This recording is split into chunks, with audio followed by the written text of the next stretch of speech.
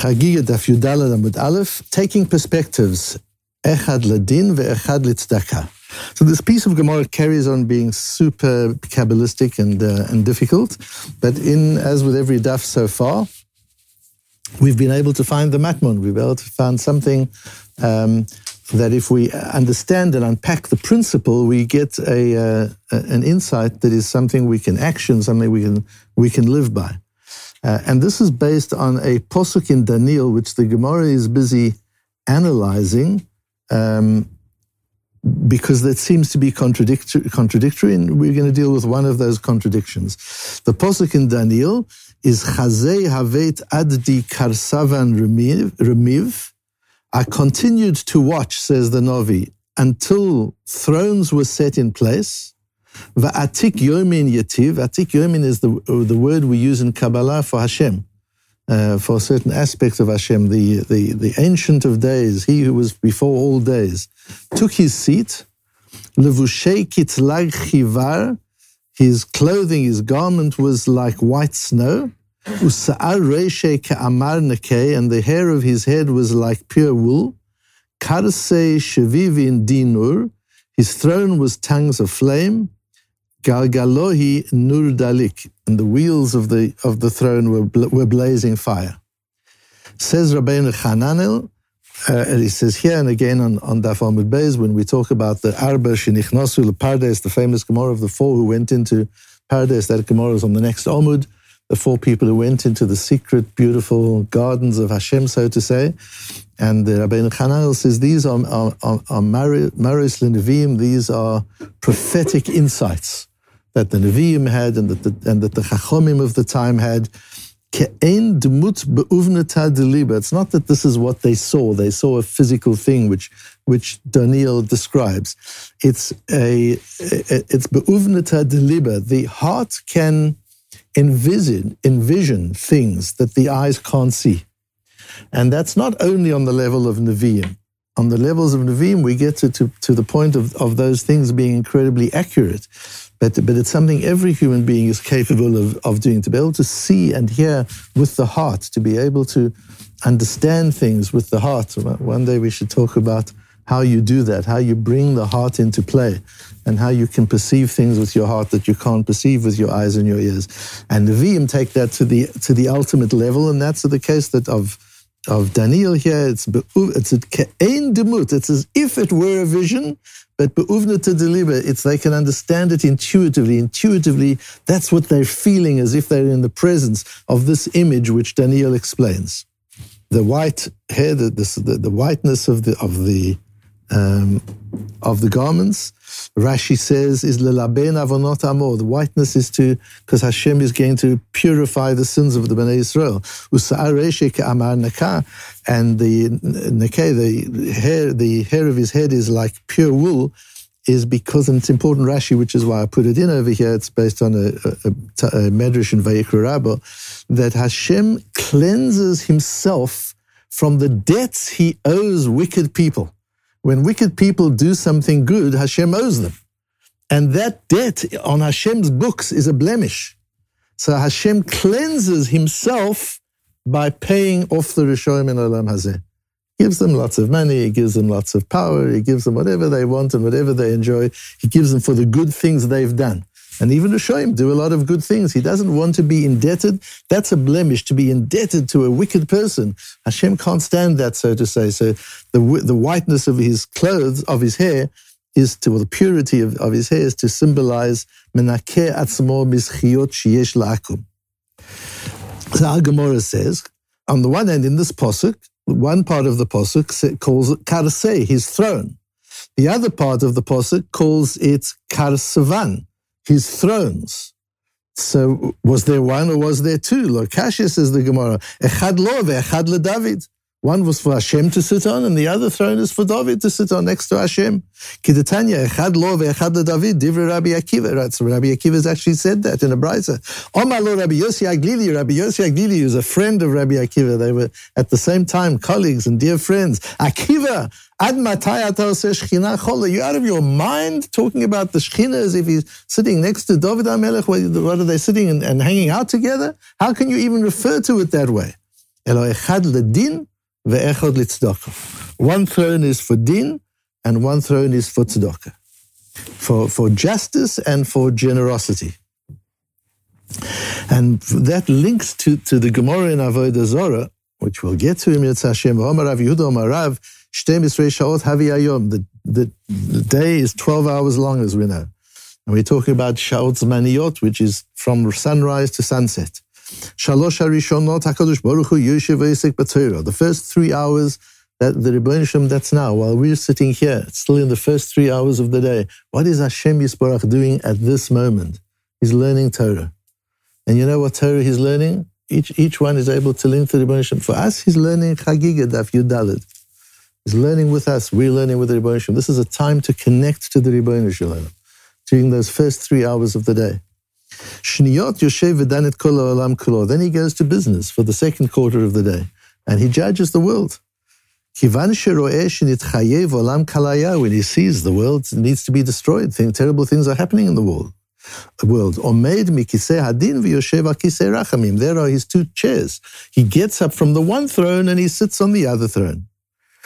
The Gemara is just beautiful as it goes on. We're going to be concerned with this the bold part that I've made bold here. Shlishit, the third 3 hours, the third quarter of the day. Yoshev v'zayin kol ha'olam kulo mikarnei beitim ad beitzechinim. The third quarter, he makes food for the entire world. We spoke about that a little bit yesterday. Reviyot, and in the fourth quarter, Yoshev u'mesachek im leviatan. He sits and plays with a Leviathan. Now, of course, that's Kabbalah. We're not going to get into it in detail. But the idea of play is divine. Play is not for children. Children learn how to play so that they will use playfulness their entire life. It's impossible to be mechadish without playfulness. You can't be creative without playfulness. You can't have a relationship without playfulness. You can't remain healthy without playfulness. Playfulness is incredibly important. And we see that it's, however we understand, we can't understand. What does it mean Hashem plays? But it's to teach us that playfulness is a divine attribute. It's not childish. You created the Leviathan because you like to play, and the Leviathan is the kind of playmate you have, whatever that means. And Rav Nachman Bar Yitzchak says there, which is important, Im briotav mesachek va'al briotav eino mesachek. The Rebbeinu Shem plays with his creations, not he doesn't laugh at them. He laughs with them. Excepting in the one case, which the Gemara there is talking about. So this idea of playing with and playing at, making a joke of, that's not what playfulness means. Not to make a joke of someone else or of something else. It's to play with somebody, to engage in a relationship of playfulness. That's what the Rebbeinu Shem teaches us. But what's important is this idea of Hashem gets up from his one seat and sits on his other seat, the din of din and of chesed. Why is that?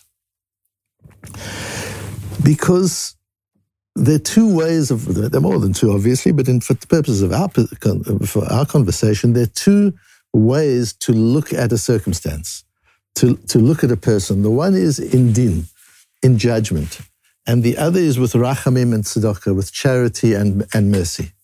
What's important is not to confuse them, not to allow mercy to blur the lines of justice. The Rebbeinu Shem first looks at the world and says, what's the emes? What's really happening? Some terrible things are happening. And what's the consequence of that? Kalaya, I need to destroy the world. Now that I've established that, I get up from the one seat and I go to the other seat. Now I can work with mercy and give them another chance, and it's not really their fault, and I can start making allowances. But don't allow the allowances. This is an important message in leadership and in child raising. Don't allow the allowances to destroy your ability to judge between good and bad. When we say don't be judgmental, that means something else altogether. That's judging intentions and judging the person, but judging actions. All the time we've got to be judging actions. This is right, this is wrong. How wrong is it? Terribly wrong. We get used to Chilul Shabbos. We see cars on the streets. We kind of get used to it. We mustn't get used to it. We've got to understand it's a Chiyuv Misa. This is a capital offense. Does that mean I go and execute the person? Of course not. You understand. Then you get off your chair of judgment and you get into your chair of mercy. Why two different chairs? Because when you take a perspective, you've got to move your position. You can't sit in the same position and see it from both angles. You've actually got to get up and see it from a different angle. There's a beautiful story where a Balabos came in to see Reb Chaim Soloveitchik, I think it was. I'm almost sure it was Reb Chaim. And he found him perspiring and sweating. And he says to him, Reb Chaim, you haven't just come back from the gym. I've been waiting in your waiting room, and I know you've just been sitting with a Balabos for the last hour. You've been talking to somebody. Why are you sweating like that, as if you've been to the gym? So Reb Chaim said, you don't understand what it is to sit with somebody. When the person comes in to see me, I have to take off my rabbinic clothes, and I have to put on his clothes, and I have to listen to his story with his clothes on. Then I've got to take off his clothes, and I've got to put on my clothes, and I've got to see the perspective as a Rov. And then when he asks a question, I've got to take off my clothes and put on his clothes to understand the question. And then I've got to take off his clothes and put my clothes on to answer the question. That's what it is to deal with people. You've got to get into their place. You've got to get into their perspective. You've got to see it from where they're standing. The Rebbeinu Shem gets up, so to say, Kibiyachol. He's got these two perspectives of the world. And he doesn't confuse them. It's not, look at them, shame. It's not their fault. No. You start off, what is the din? What's really happening here? Let's get that really clear. When we've got that really clear, leave that behind, get up, and go and sit in a different place and see it from that person's perspective. Where do they come from? What opportunities have they had? To get into that, one has to be very careful in the world of kiruv, that you don't allow the kiruv work to wipe away the seriousness of what's happening, what it is to daven properly. You get into the kiruv work and everything becomes okay for kiruv. You sit around, and the davening's light, you give a scotch, you give her this, it's all for kiruv, it's fine. But don't forget the din. That's not the din. That's not how you daven. That's not how you learn Torah. That's not how you operate. But if these people don't understand, and if they don't, okay, so then you get into the Kisei Rachamim, and you do it for the Kisei Rachamim. Then you do it from, one has to be able to move perspectives with great agility.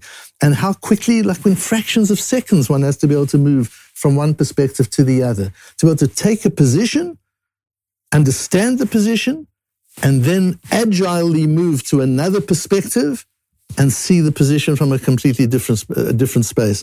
The Kisei Hadin and the Kisei Harachamim, or the Kisei HaTzedakah, as it's called here, that Doniel saw for the Rebbeinu Shem. Two thrones. Hashem doesn't have one throne. He uses two thrones so as to be able to operate and see the world from two completely different perspectives, as each one of us need to be able to do, to see the din and know the emes. What is the truth? What is the emes? And then what is the accommodation we make because of people's weaknesses? And to be able to see that as accommodation for people's weaknesses from a perspective of rachamim, and then to be able to come, but not to allow the perspective of rachamim to adulterate and dilute the purity of din.